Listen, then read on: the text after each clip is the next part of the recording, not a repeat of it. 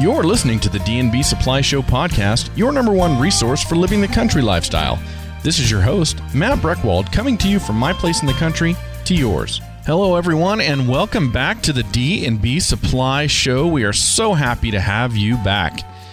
Well, I'll tell you what, coming up with episodes and topics to talk about is one of the most fun parts of doing this show, and the folks at D&B have just given me full reign to come up with topic ideas that I think will interest all of you. And you know what? There is a lot of neat stuff going on when it comes to technology in agriculture and just surrounding us out here in the West. And today, we're going to explore that a little bit. We have two guests coming on, both from a company called Empire Unmanned, and they are a company that operates drones, basically, or if I'm going to be more technical, an unmanned aerial vehicle. But they do a lot more than that. They've got multiple different unmanned aerial vehicles that they operate to satisfy a variety of needs for people in the community, customers in the community.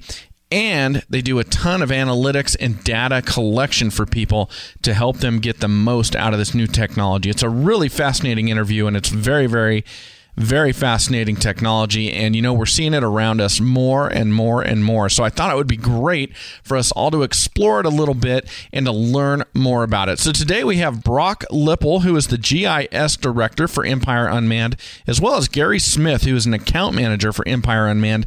And I'll tell you what, together they have got a ton of information for us all about unmanned aerial vehicles and everything that can be done with this fascinating technology. I hope you enjoy it and get a lot out of it. Brock and Gary, welcome to the show. Thanks so much for coming on and joining me today. Thank you. Thanks for having us. Appreciate it. Yeah, you bet, you guys. Well, you know, I really do appreciate you coming on to talk about some of the technological innovations that we're seeing in agriculture and all sorts of other places in the West here today. You know, if it was a year ago, I might have said that drones were a technological innovation that you're only going to be seeing in agriculture. But now, I mean, I just know personally that local law enforcement in the Treasure Valley are deploying drones. Idaho Power, they're putting drones out there. So people listening to this show, they're going to be seeing drones, right? I mean, this is going to be something that's going to be part of their lives. Well, if you look at it, the FAA just went over 1 million registrations of UAVs, UAS, drones. Drone's a 5-letter word, but the drones you're talking about, yes, 1 million. 1 million, yeah, so that's quite a few. Well, all right, well, let's do this. To jump off, I'd like to just introduce you both to our audience a little bit. I wonder, Brock, could you just tell us a little bit about yourself and how you got involved in working for Empire Unmanned? Sure, yeah. So I'm from Boise. I went to school at Boise State, and I was interested in environmental studies when I was going to school. And I had some different jobs where I was able to utilize GIS, which stands for Geographic Information Systems, into different industries. And the way I got involved with this company was when I was going to grad school, I basically had a contact when the company was just starting out, and once I got finished with my master's degree, I was able to just step into the position and start doing work with UAVs right away. I've been with the company about 2 years, and it's been great. It's been really fun and probably one of the biggest challenges I've had in my life so far. Awesome. Do you ever get to fly them? I do. So recently I've acquired my Part 107 remote pilot's license, and I fly occasionally, although that's not my primary function. And Gary, how about you? Well, my background is tech. I live in Star, and I've been with the company since 2011 when they first started out. Steve Edgar was the founder of a company called ADEFSO, Advanced Aviation Solutions. We grew over the years, and Steve's dedication was to take this commercial, to use drones. His military background was flying the real things that you see on TV and hear about. But when he came out, he said, I don't want to do that. What I want to do is I want to fly commercially. I want to help people. We were the first company in the United States to receive an FAA approval for agriculture. Mm-hmm. So ag has been our bread and butter from the beginning. But we've expanded from that into other applications, which we'll talk more about. But my history has always been tech, and I came out of the tech industry, 35 years, semiconductor, military applications, things like that. So that's my background, and how I met up with Steve was because of that. Well, Brock, I've got one to shoot at you. So you talked about GIS, and I was going through the website for Empire Unmanned, and there's a lot of acronyms on there, and I figure we better break some of those down for our listeners. So what in the world is GIS? So GIS stands for Geographic Information Systems. So basically, a way to think about that is looking at data, but doing it spatially, looking at it in a spatial context. So if you've ever used Google Maps or Google Earth to drive somewhere or to look at imagery, that's basically a GIS. So we're talking about mapping, but basically in a digital space. And we will cover going forward in the episode, I'm sure, Empire Unmanned doesn't just fly drones. They collect data and analyze that data, and that's where GIS is going to come into play. Exactly. Right. So the drone is the tool or the medium used to collect the information. And at the end of the day, the real big picture of what we do is deliver data via drones. So that would be pictures of a field, pictures of a mine site, and really kind of the take-home, what we do is actually data processing and delivery more so than just flying drones. So, Gary, let's shoot this one at you. Man, we're talking about aircraft, and all of a sudden I'm talking about shooting. Maybe it's the military part you mentioned. I don't know. Okay, what does Empire Unmanned do? When you're managing an account, when you're talking to somebody about working with Empire Unmanned, and you're telling them what Empire Unmanned can do for them, what can you provide as a company flying drones? We do the total package. We provide everything. As Brock said, it's the data that's critical. How we get that data is by using a UAV, UAS, all different names, but the drone, to fly over a field, collect data. That data is then crunched by Brock, and then it's given back to the customer. I like to refer to it as customer has a need, whether it's volumetric. We do mining. One of our favorites is manure piles. Okay. Think about manure piles. Why would I... Well, if you have a lot of manure that you sell as a product, as fertilizer, you'd want to know exactly how much is there. And we can actually fly over that 100, 200 acres of manure piles and actually give that data back to the customer. So now, where before they were guesstimating, and some people are pretty good, now we can give them an accurate number so they know how much they have, and that becomes their inventory. So we don't call it manure, we call it inventory in the business. But the same thing with mining and other things. So that's what we do. We provide the total service. It's everything from meeting the customer, sitting with him and discussing what his needs are. What is it that you want to accomplish? Then we decide what vehicle we'll use. We had a customer that wanted to fly chimneys, and we actually used balloons. Okay. Where we couldn't fly a drone inside, we use it. So we come up with the total solution. So we look at the customer's need, we sit and talk with them, decide what's the best way to go about it, and then how we provide the solution. Some people want everything, some people just want the data, but it's a total solution. And the key to all of this is, or the part that makes it so interesting, is how you're collecting the data. And that is getting up in the air one way or the other and getting that unique perspective. Correct. It's the vehicle, and there are other options. I mean, we fly drones. People fly airplanes. There is even satellite. But when it comes to resolution, what farmers are looking for, or growers in the ag business, is they need the high resolution. They need the information right away. So that's the difference between what we do and what other people do. But we're just part of the solution, and that's what we bring to the customer. Now, you mentioned a couple acronyms. I want to clarify those really quick. Either one of you can answer this, that's fine. But UAS, what is UAS? So a UAS generally is Unmanned Aerial System, whereas if you're thinking about UAVs, that's Unmanned Aerial Vehicle. So that's more of the platform and the systems, the entire package from command and control link all the way to the drone and back. So that's the whole deal with the person on the ground controlling the drone, and then not just what's flying in the sky. It's just kind of a semantics things. We usually prefer UAS just because it encompasses a broader definition of the term. Okay. Well, I'll tell you what, guys. We've got to take a few commercial breaks during this interview, and we're off to a great start. So let's take our first one, and when we come back, I want to find out about all the different aircraft that you do fly. D&B knows that life in the West is defined by hard work, innovation, and constant improvement. These values made the West what it is today, and these are the values that have made Wrangler the defining Western brand since 1947. Wrangler apparel is designed to feel good in the saddle, look sharp at the rodeo, and work hard on the ranch. That's why Wrangler fits with classic Western heritage like a boot in a stirrup. For clothing that's a good value and steeped in Western values, stock up on Wrangler at your favorite D&B supply. A well-worn pair of Danner boots has become a hallmark for hard-working and hard-playing people in the West, and everywhere else for that matter. Find your next pair of long-lasting, great-looking, made-in-the-USA Danner boots at D&B Supply. Hold a Danner boot in your hand and you'll notice the handcrafted precision. Try it on and you'll feel the difference. Test it against the elements and you'll appreciate the value of a product that's built to last. From classic hiking boots to handcrafted work boots to fashion-forward looks to fit your daily life, stop on by D&B Supply to try Danner boots on for size. All right. Well, Brock, I've got one for you. So what kind of different aircraft or UAVs does Empire Unmanned fly? We use a lot of different products. One thing Gary mentioned earlier is we have platforms that range from blimp-type vehicles to fixed-wing and also rotor-wing aircraft. So we have used aircraft from companies like DJI, who makes Phantoms, Matrices, and also we fly SenseFly products, which could be the EB, and that's a fixed-wing craft. Okay.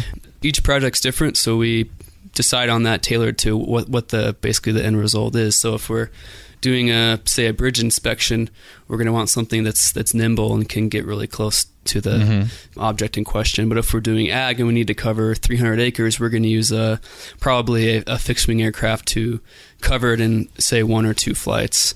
So we're kind of using just whatever the latest and greatest tool is for that project. And if we don't have it, we'll just go get it. Well, I want to put blimps to the side for a second, Sure. or balloons to the side for a second, and talk about, and you correct me here, so we have fixed wing, and then the one with the, I'm going to say rotors, propellers. Yep. What are those? What do we call those?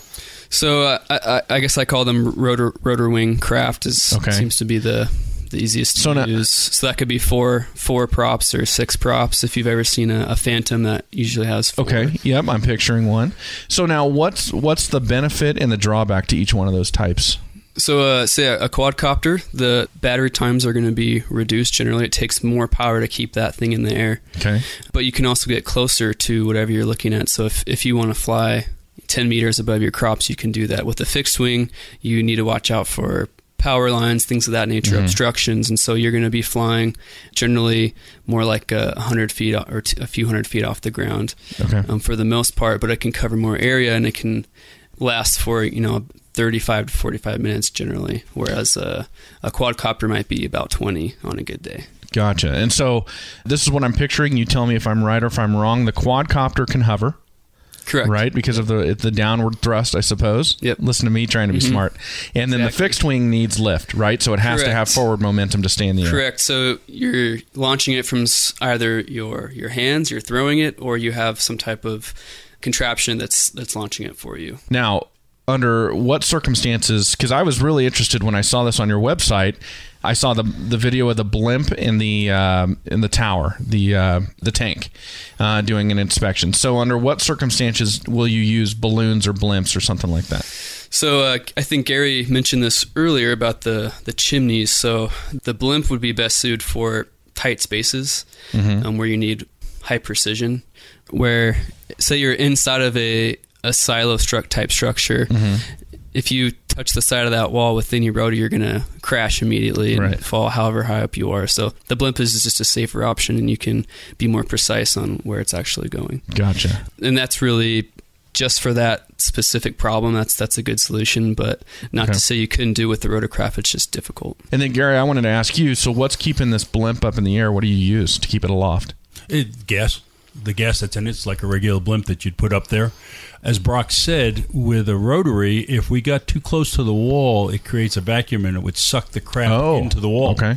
So, again, as I mentioned earlier, one of the things we provide is a total solution. So when we're sitting and talking to the customer and they're identifying what they want to do, we might go in and experiment. In that case, it was new. It was the first time we flew it, so brand new customer, but they had a problem.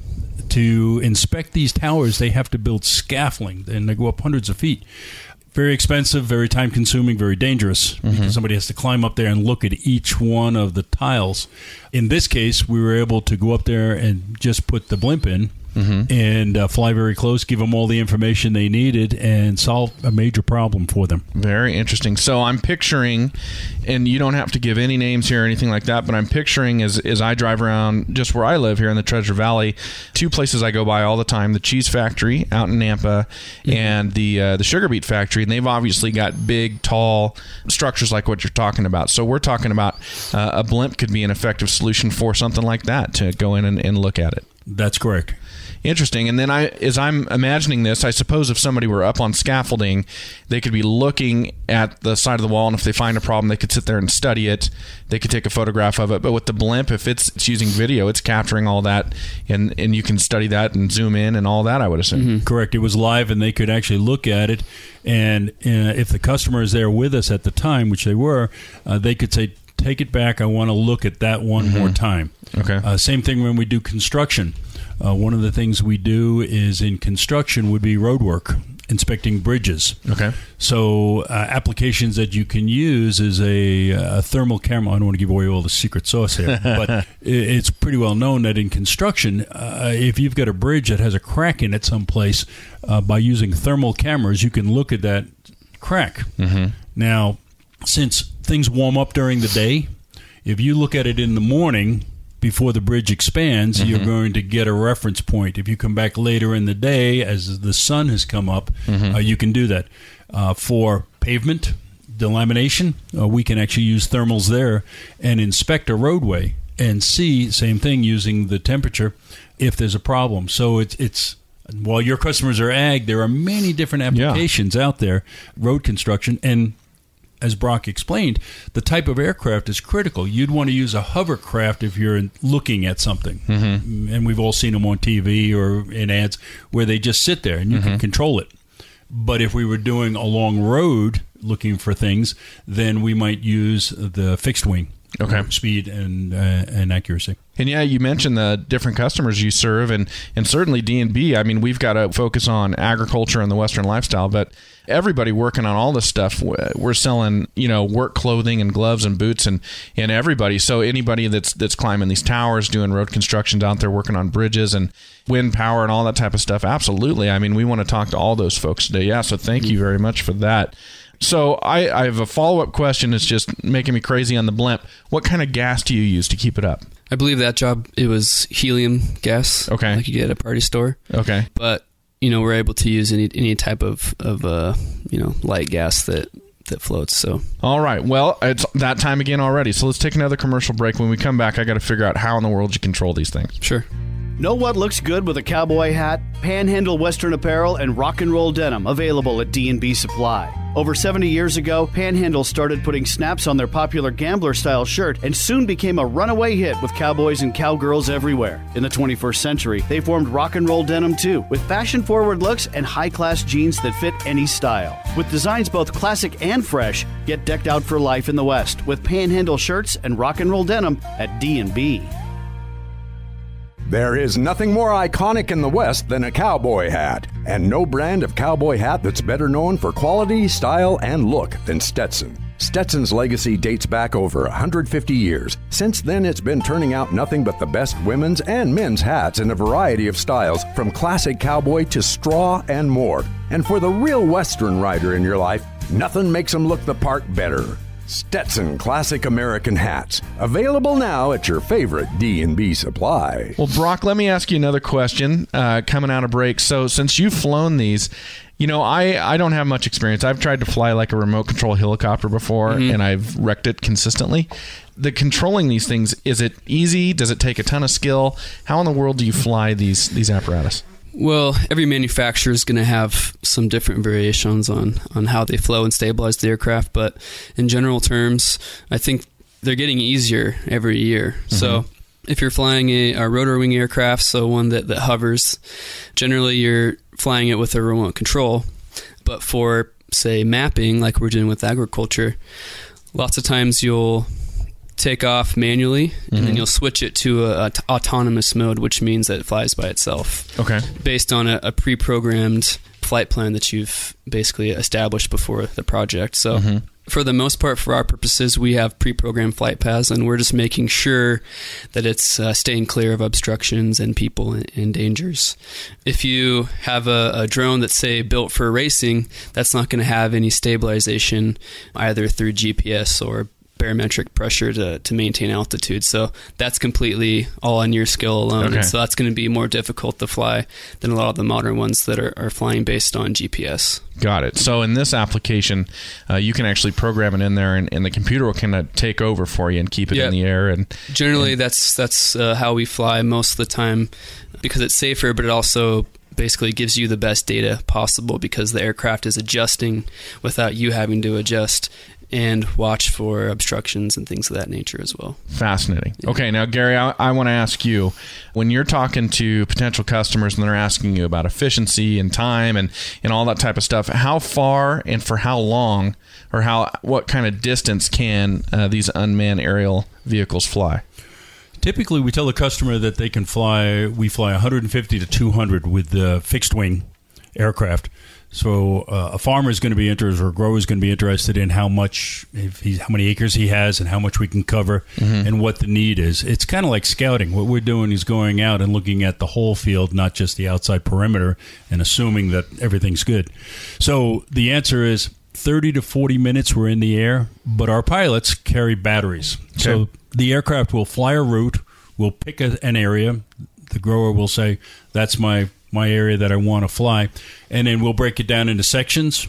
So if we fly 30 or 40 minutes, then the plane will come back, the drone will land itself, we replace the battery, we send it up again. Okay. So we call them missions. When we actually, as Brock explained, it's actually programmed into a computer.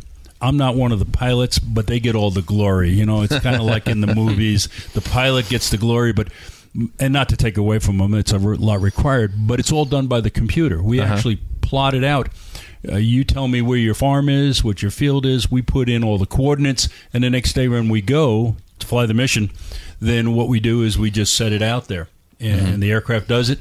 If you watch it, it's interesting because it will fly the route back and forth, and for accuracy, the one aircraft we use, the EB, it's actually like porpoising.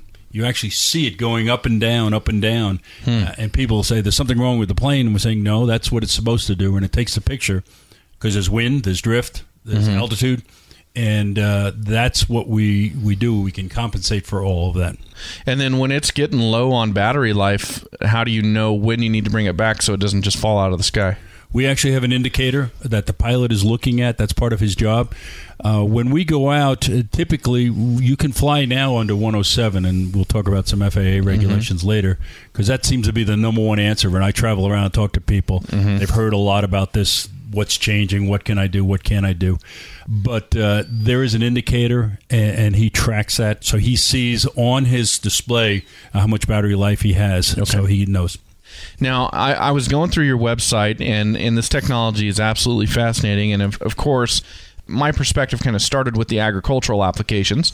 And I think, in my memory, that's kind of where using drones in a commercial sense kind of started, was in agriculture. But it's expanded so much. So some of the topics I pulled off of your website, field mapping, timber inspection, tank inspection, which we already talked about, and different industrial applications. So I wanted to ask, if we talk about timber inspection, which certainly there's a lot of people in our audience who have timber stands or work in the timber industry, what are tree farmers, what are foresters looking for if they're using aerial aircraft to observe that? It depends on their application, what specifically they're looking for. We work with the forestry department. Fires are concerned, so after a fire, they want to look how much damage was done, what's left standing. We've actually had aircraft where we could go up and look at the top of a tree and inspect it and see if there's been a lot of thermal heat. You want to know if that tree is going to make it or not. Do they need to cut it down? So things like that. Stands, crop stands, how many trees are in an area, we can give them that information. It goes all the way back down to the seed. When they're planting, if they're planting new forestry, putting new trees in, then we can actually go in and count crop stands. Now, you mentioned the term a little while ago, volumetrics. Yes. And when we talk about industrial applications, you talked about mines. So in my mind, I'm picturing like a big pit mine. Can you use a drone to figure out the volume that you've unearthed? When you say volumetrics, is that what you mean? Yes. I'll start with that one, then I'll throw it over to Brock because he's the GIS guy. But what we do is we can go out to a mine, a gravel pit, a phosphorus mine, different applications.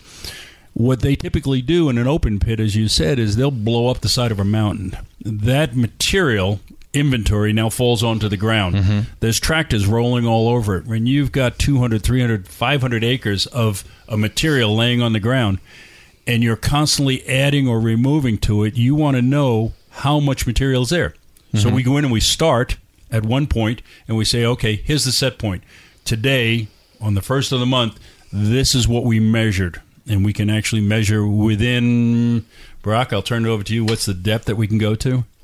I think the easiest way to think about it is a percentage plus or minus from total material on the ground. So I think we like to stay within 10% or less generally. And a lot of that's dependent on what aircraft we use, how we're setting up our ground control. But it's fairly accurate, and it's generally on par, I think, with traditional survey results from walking piles and trying to guesstimate on what those volumes are. So is that just like a before and after flight? You fly it before the day starts and at the end of the day to see what's been gone, or you don't have to constantly have it in the air? Yeah, so it depends. So depending on the topography too, we can do a flight that does a baseline. So a flight that has no material on it, so it's just a flat surface, and that's the bottom. And then the next time we fly, once there's something on top of that, then we basically just do a simple math equation to find that volume. But sometimes we don't have that luxury, basically, and then you're looking at finding the lowest point on the map and then using that as the baseline. And that same process is used with we mentioned the inventory before, or manure. Mm-hmm. So piles of things. It could be anything. Right. It could be sawdust. It could be sand. Anything that's out there that we can measure a difference on. Inventory piled up. You figure 500 acres, and you've got mounds of material. Again, wood chip, gravel, name it, manure. We can accurately, very quickly measure that and give the numbers back to the customer. As Brock said, once the baseline is established, the next month we come back, there's going to be a difference from what we measured. And then the next month, there's going to be a difference. So we can give a pretty accurate measurement to the customer. That's fascinating. I realize that drones are being used all over the world and all over the United States, but as I look through your website and I think of all the applications, man, it seems like they were designed for the West. As you go down the list, farming, mining, wind power, search and rescue, ranching, farming, I mean, all of that, it's so Western that all the stuff you can do with it. That's really interesting. Okay, well, let's take another commercial break. I've got to start asking you about more applications. Like, we got to talk regulations, too. There's a ton to cover here. Sure. Say you were to ride off into the sunset. Ideally, what kind of boots and clothes would you be wearing? For horseback riders of all styles, nothing beats the look and performance of Ariat, available at D&B Supply. Everyone from famous rodeo cowboys to country music legends to equestrian Olympians turn to Ariat with confidence. You can count on them too. Think of Ariat as your ultimate riding companion for the life and times in the West. When you need to better outfit your ride with Ariat, stop on by your favorite D&B Supply. With bitter cold days and nights right around the bend, make sure your animals have what they need to stay warm and healthy. For horses, that means plenty of water and the right nutrition you'll find in Nutrina Safe Choice horse feeds from D&B. Nutrina Safe Choice horse feeds supplement hay to give your horses the additional calories, nutrients, and fiber they need to keep warm this winter. Nutrina Safe Choice horse feeds. Available at your favorite D&B Supply.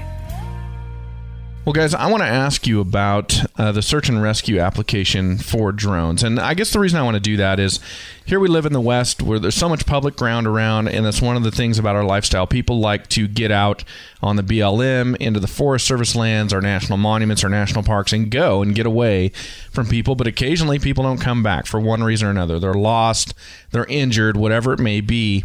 And it seems to me that in everything we're talking about, that there's probably some really good applications for unmanned aerial vehicles to help in those circumstances.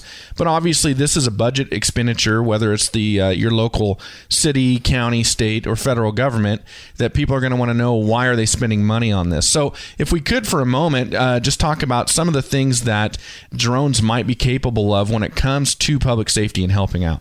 The capability of drones, depending upon what sensor is on it, we haven't really talked about how we collect it. We talked about data, but that data is based upon what type of sensor. It could be a camera, it could be a dedicated sensor, it could be a thermal imager.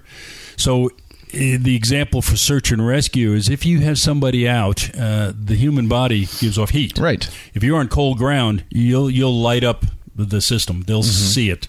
So a properly equipped drone for search and rescue, in that case, a person is lost, a child's lost, you can definitely see, and it's the thermal image that they look at. Right. So that would be the main one for search and rescue. Just imagery in fighting crime.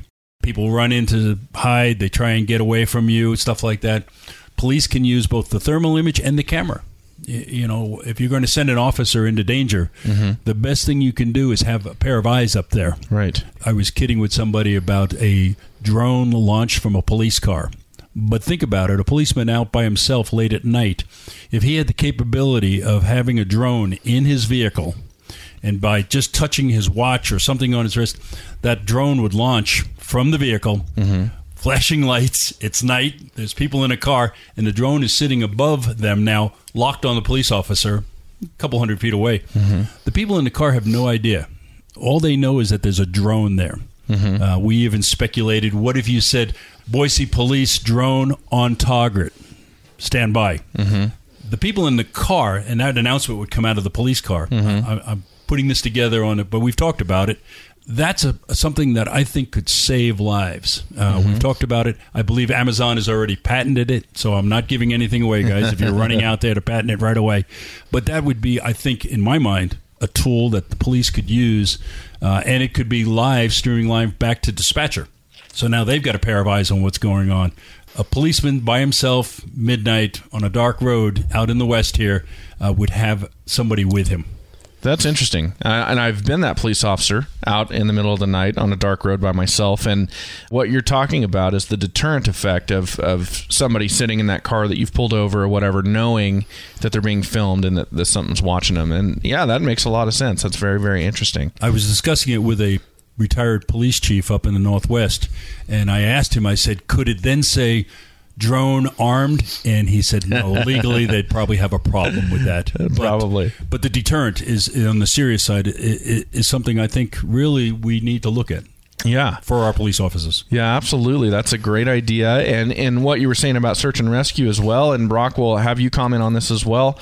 But when it comes to the different thermal imaging, I'm very rudimentary, so I'm thinking infrared, but I know there's more to it than that. But obviously, day or night, if there's a disparity in the temperature between the person who's missing and the surrounding environment, that camera can kind of easily pick that out, right? I mean, even without thermal, just a video shot from up high, you could pick out easily a shirt, a white shirt, red shirt, ball cap. I mean, it'd be much easier to do that than to hike a trail, and what you can see is only so much, especially out in some of these wildland areas. So in some of these areas, aside from just being able to find people with, say, high resolution video or thermal imagery, I imagine capabilities that could be used to say someone is in a deep canyon or some ravine and they're hard to get to. Even delivering some type of payload. Maybe it's a bottle of water. Maybe it's some type of medical supply, medication. I mean, I think that's probably something that could really make a difference. if you can't get to someone right away. Absolutely. And you know, they've been out for a few days and they're kind of barely hanging on. I mean, that could be a pretty huge advantage. Yeah. Drones. We did it in World War II. Yeah. We could do it now, right? Absolutely. It could be emergency blankets or water, Airdrop food. yeah. Very interesting. Well, okay, let's take our final commercial break. When we come back, I want to ask you about the everyday person who wants to go out and buy drones and some of the regulations in terms of what they can and can't do, and if you want to go into this commercially, what you better get straightened out before you start that, okay? Sure. Hamilton Carhart started sweating the details back in 1889. Carhart started to stitch together workwear made to stand up to steel, smoke, and the Industrial Revolution. Ever since, Carhart gear has survived in the most rugged corners of the world and thrived in the harshest conditions at work or home. In 1959, a couple of fellas named Dutch and Bud set up their first supply shop in Idaho to outfit people in the West with only the best. When you need the stuff of legends, even just to make it through the workday, stop in for some Carhart at your favorite D&B Supply. With bitter cold days and nights right around the bend, make sure your animals have what they need to stay warm and healthy. For horses, that means plenty of water and the right nutrition you'll find in Nutrina Safe Choice horse feeds from D&B. Nutrina Safe Choice horse feeds supplement hay to give your horses the additional calories, nutrients, and fiber they need to keep warm this winter. Nutrina Safe Choice horse feeds. Available at your favorite D&B Supply. All right. Well, so I want to ask in this final segment about people going out and buying drones for personal use. So a couple things. One, you can walk into Costco today or Walmart or wherever, and there's drones for sale. And I have no idea the quality of that piece of equipment compared to what you use in a commercial application. But here's what I do know. Whenever some new technology comes out like this, people are going to start to see, hey, I could do this for a business or I could do that for a business. Mm-hmm. The FAA, the Federal Aviation Administration, they are regulating the use of this when it comes to commercial use. Let's talk about those regulations really quick and make it very clear for people listening that if they want to pursue the use of drones as something outside of recreation, what they need to do. The FAA, a lot of people don't realize, actually regulate the national airspace in the United States. And the national airspace starts at zero, ground level. It goes straight up. A lot of people think, well, it's my farm or it's my backyard. Mm-hmm. I can fly over it. That's my property. Well, it's your property, but you don't own the national airspace. Now, regulations, everything above 400 feet, you can fly below 400 feet as a hobbyist. Okay. So your question about the Walmart and buying a drone and kids flying them, you're still required to follow regulations. That child, 12-year-old, can't go down and fly by the Boise airport. They're definitely in trouble. Okay. But what they do is when they buy it, they get a manual in the box, and of course everybody reads those manuals and instructions. Right. But you can go out and buy one up to 400 feet. Now, when you cross over into commercial, when the drones really hit a few years ago, and as I said, we were the first in the commercial to get an FAA commercial, it was very tough. Part 333 required you had to be a pilot, you had to have a medical, you had to have training, you had to designate when you were flying, where you were flying, all of that. Mm-hmm. Well, recently, last year, Brock, I think it was last year, was when Part 107 came out, and the FAA, because of the demands that you mentioned, everybody wants to fly one. Everybody wants to start a business. And a lot have. Mm-hmm. I mean, real estate agents now are using them just around town taking pictures. You can think of the many different applications, as you mentioned. So the FAA said, okay, this is getting crazy. They tried registering all of them, and when they got up to 300,000, they were like drinking from a fire hose. They couldn't keep up with it. So they stopped it. Now with 107, they've started registering again. As I said, they just this month passed over 1 million registered drones in the United States. Now, a lot of people don't register them, but that's what they've got on record. So to answer your question, to fly commercially, a farmer, grower, that has a field, if he is flying over his family garden, that's fine. He's a hobbyist. No problem. If he goes out and flies over his crops that he sells, now he's in the commercial business. And he's using a drone for commercial, and he has to come under the 107 regulation, which requires that they be certified, test information. So that's the big question that comes up by everybody. Can I fly over my crops and not get a license or anything? No, you can't. You're doing it commercially. and you're flying in the national airspace, so you need a 107. Right? Did I cover most of that, Brock? I think that sounds pretty good. And when you say a 107, is that like United States code or something? What are we talking about? Yeah, so the Part 107 is basically what the FAA came out with to regulate drone use. And so if you're Part 107 certified, basically you have a Part 107 remote drone pilot's license. Okay. So you're able to fly commercial, you get a card in the mail, and you're basically certified and registered through the FAA. Got it. Yeah. And now if I understand this right, in the past, you actually had to be licensed to fly like a Cessna or something like that to operate a drone commercially.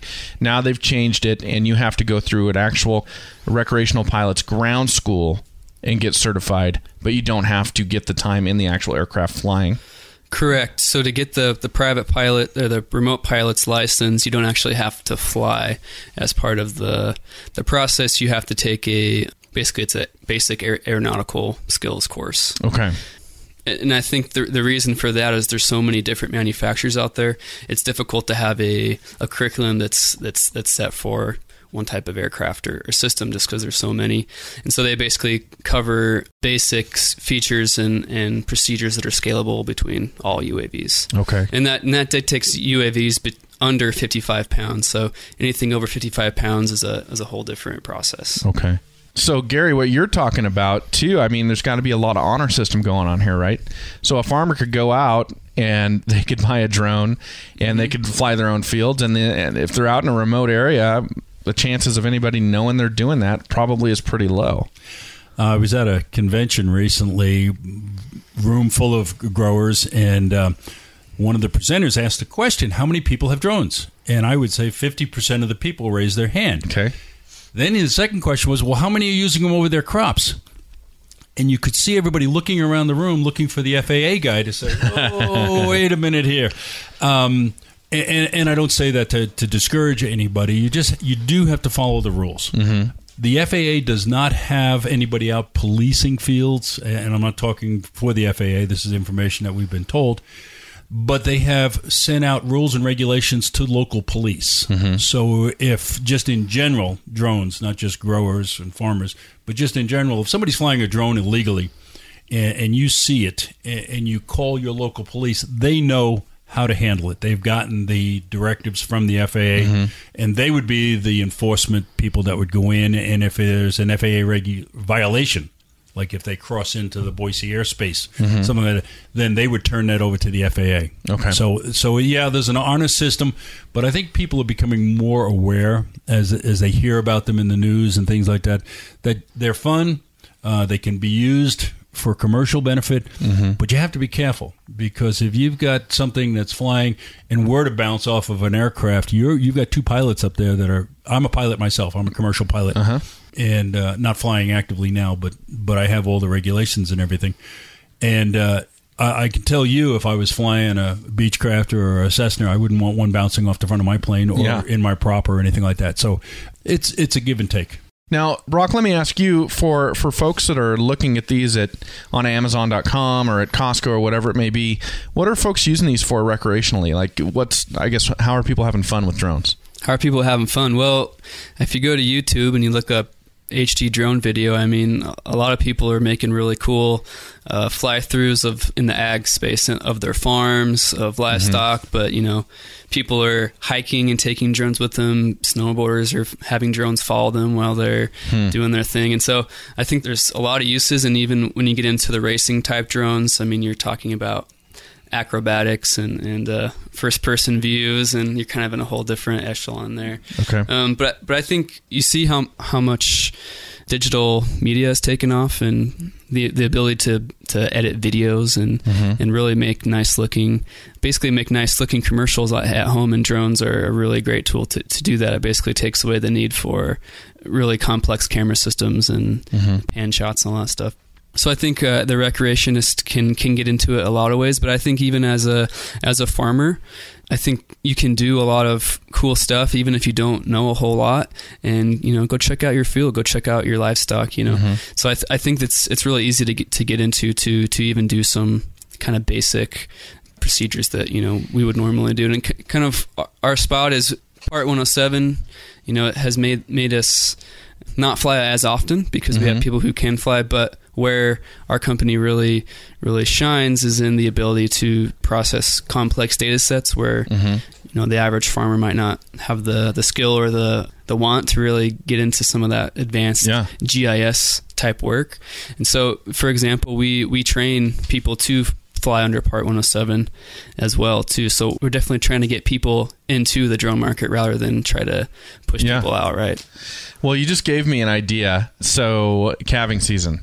Or lambing season, whatever it may be. And I've gone through enough calving seasons with big herds where I'm up every 2 hours going out in the cold and in the wind and checking to see if anybody's calving, if anybody's having difficulties, and do I need to help? Do I need to step in? So is there any way, can you produce ambient light off of a drone? Is that a possibility? Ambient light like a flashlight? Spotlight? Yeah, so could you wake up every 2 hours, but stay in the warmth and the comfort of your farmhouse? I absolutely think it's possible. And send a drone out to light up your cows and see if anybody's calving? Definitely. Really? I would patent that immediately. Yeah, I mean, depending on what you're flying under, if you're a hobbyist or commercial pilots on your land, there's kind of a gray area there, right? You could argue. I mean, we would condone getting your Part 107 just because it's the safe bet, and you're doing good by all the other drone pilots by flying based on the rules. But I think you could definitely go fly at night. A lot of that's done through a waiver process. So if you want to fly at night commercially, then you'd submit a waiver to fly at night, and that's kind of a whole different direction. But if you're calving, you don't have to get up on a horse. You can. Maybe it's your fields right by your back porch, and you pop out there real quick, and everything looks okay. You go back to bed, and so everybody's going to change where they're calving their cows out at to make that work. Well, interesting. If it's close by, it's easier. But then again, your range is increased, so you could fly pretty far there and back, as long as you had a charge to get home, right? So you don't want to fly a mile out and then have your battery die. Then you got to go out there, and it defeats the purpose of the whole process. Absolutely. Okay. Well, that was just something that dawned on me. That's a good idea. Yeah. Well, Gary, as we start to wrap this up, we're talking a lot about the different commercial applications, people going out and testing so they can do it commercially. But when it comes to what a professional provider like Empire Unmanned can provide, what is the benefit there to the end user? Well, now with 107, as we've discussed, a lot of people are out experimenting and trying to use the drones for their business. What we find is it's kind of exciting in the beginning, and then they realize, wait, I don't have the data processing. I don't have everything that's necessary. So they kind of go full circle, and we're seeing this. They're coming back to the provider because what we bring is we've got the latest equipment. We're constantly updating. You buy an aircraft, are you going to buy one every 6 months to a year? No. We have the rules and the regulations. So when we come in, we assume the responsibility. Sure. If the FAA is going to talk to anybody, they're going to say, okay, who's the 107? Who's the pilot? Who was in charge? That goes on us, not the farmer or the grower. And then the other benefits are is liability. Something could happen. Something could go wrong. You're flying it, you lose the aircraft, whatever. Doesn't happen a lot, but we've read recently planes have seen drones in the airspace that they're not supposed to be. A helicopter, a military helicopter just had a hit. You read about it occasionally. We have the insurance to protect the person. So we provide, when I say in the beginning, full service, that's our job. We come and we tell you what's going on. We give you all the ideas. We're out there doing this every day. So we see the new ways of doing things and how it benefits you. So that's the advantage of a full service, and that's why we're in business. So another benefit of using a company like Empire Unmanned would be basically using the data that we provide. So we can take base data sets and do all types of statistical analysis, remote sensing, automated classification, finding weeds, looking at crop health. There's a lot of functions that we can do that the average farmer or grower might not be able to do, or may just not have the time to do it, honestly. Another thing as well is we offer training classes, so Part 107 prep courses to have basically 2-day courses where you have a real instructor to get you through the prep material to actually take the test. And for someone who's just starting, never flown anything, doesn't know any aviation, that's kind of a nice course. And also one of our big functions too is consulting with small and large companies to developing their own existing programs or developing new programs and acting as a liaison through the FAA, especially for projects that aren't necessarily completely outlined within the Part 107, the scope, because that's really kind of a broad blanket. And so if you're dealing with specific problems, it's nice to have people that have the knowledge and experience to basically consult on the FAA, the national level. Yeah, I know. Yeah. I would be nervous, so I would want somebody I could talk to. Well, awesome, you guys. Gary, Brock, this has been great. It's fascinating technology, and I really do appreciate you sharing it with us today. Thanks a lot. Thanks for having us. Appreciate it. Thank you for inviting us. Appreciate it. And of course, for all of you out there listening, if you'd like more information about Empire Unmanned, you can find them on their website right there at empireunmanned.com, or call them on the telephone. The number is 208-627-8041. Thank you all for joining us today, and here's to you and your pursuit of the country lifestyle, however you define it. For the D&B Show, I'm Matt Breckwald.